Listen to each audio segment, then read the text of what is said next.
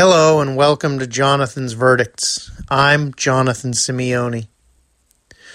The title of this episode is People Are Dying. The verdict for this episode is mean tweets are not the story.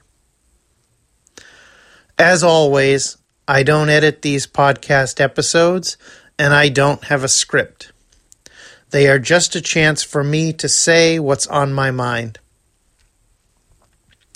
I'm recording this episode on February 17th of 2020. It's President's Day, so I'm home from work.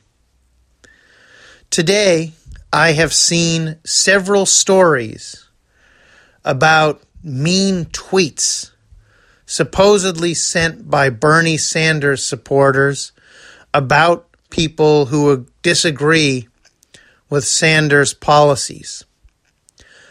I haven't seen any proof that these tweets have been sent by Sanders supporters, but I've seen plenty of stories. I've seen them on television.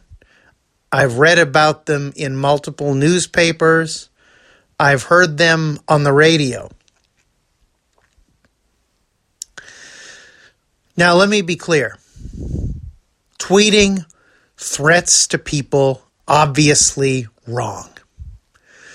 Tweeting out people's home address and things like that, obviously wrong.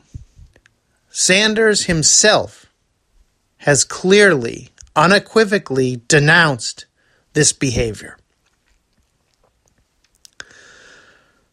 What I haven't seen today, though, and this is what matters. What I haven't seen today is a single story about one of the many people who have died because they don't have health insurance. What I haven't seen today is a single story about one of the many people who has gone bankrupt because they don't have health insurance. What I haven't seen today is a single story about one of the many people who has insurance but can't afford the co-insurance or the co-pays or the deductibles, and so they have insurance they technically can't use. What I haven't seen today is a story about the person who can't afford childcare and so has trouble working and thus must live in abject poverty. What I haven't seen today is a story of any of the many people drinking questionable, if not outright toxic water, or breathing in toxic air. Predominantly, this happens in communities of color. I haven't seen any stories like those, but I've seen numerous stories about mean tweets. Now, I've talked before on these episodes and on my website about my personal life. And I'm going to do a little more of that here because I want to show you, while I don't agree with some of the nastiness in the tweets, we have to understand where people are coming from. And the fact is, the upper middle class media folks, pundits, politicians complaining about tweeting don't realize that they have the privilege to be bothered by tweeting. Because here's the thing. There was a while there when I couldn't afford to pay for an insurance plan under the Affordable Care Act. I was literally running out of money. I got down to $3 in the bank, and I was borrowing money from people who love me to get by. I'm not proud of that. It's just real. I'm being real now. Without the support of people who love me, I honestly don't know what would have happened to me. I probably would have been homeless. I would have been a homeless person with a law degree because I had a very hard time convincing people that a blind person could in fact work. That would have been my story. Thankfully, it wasn't. But other people aren't so lucky. And I can't forget them. I won't forget them. But as I was running out of money, and I couldn't afford my premiums on the Affordable Care Act anymore because it wasn't affordable to me. And before I got re-enrolled in Medicare and Medicaid, for a couple of months, I had no health insurance at all. I can't tell you how scary that was. Knowing that every time you leave the house, an accident, something you can't control, maybe you'll get some kind of virus or infection, and you won't be able to pay the bills. And if someone had said to me during that time, Jonathan, I'm going to pay for you to have health insurance, but in return, I'm going to tweet out some really nasty things about you, I would have said, please, please, send all the tweets you want. Give me health insurance, please. I promise you that would have been my reaction.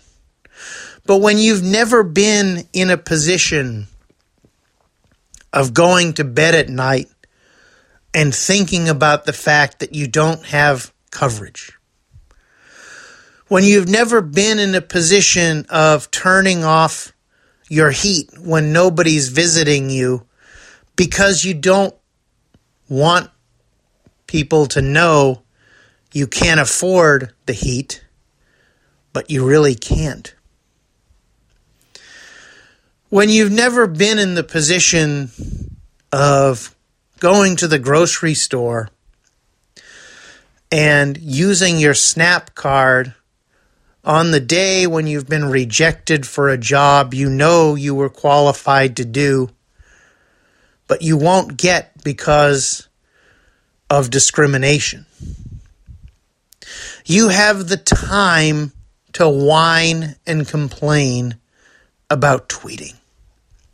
You have the energy to make tweeting a story that makes the loop through the media.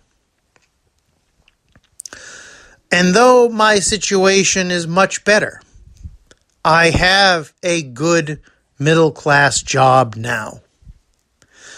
I'm lucky enough to live in a safe, secure, warm place. I can pay my bills. I have good insurance. I know what it's like to not have those things. And I will not take them for granted. And I will not rest until everyone has what I now appreciate.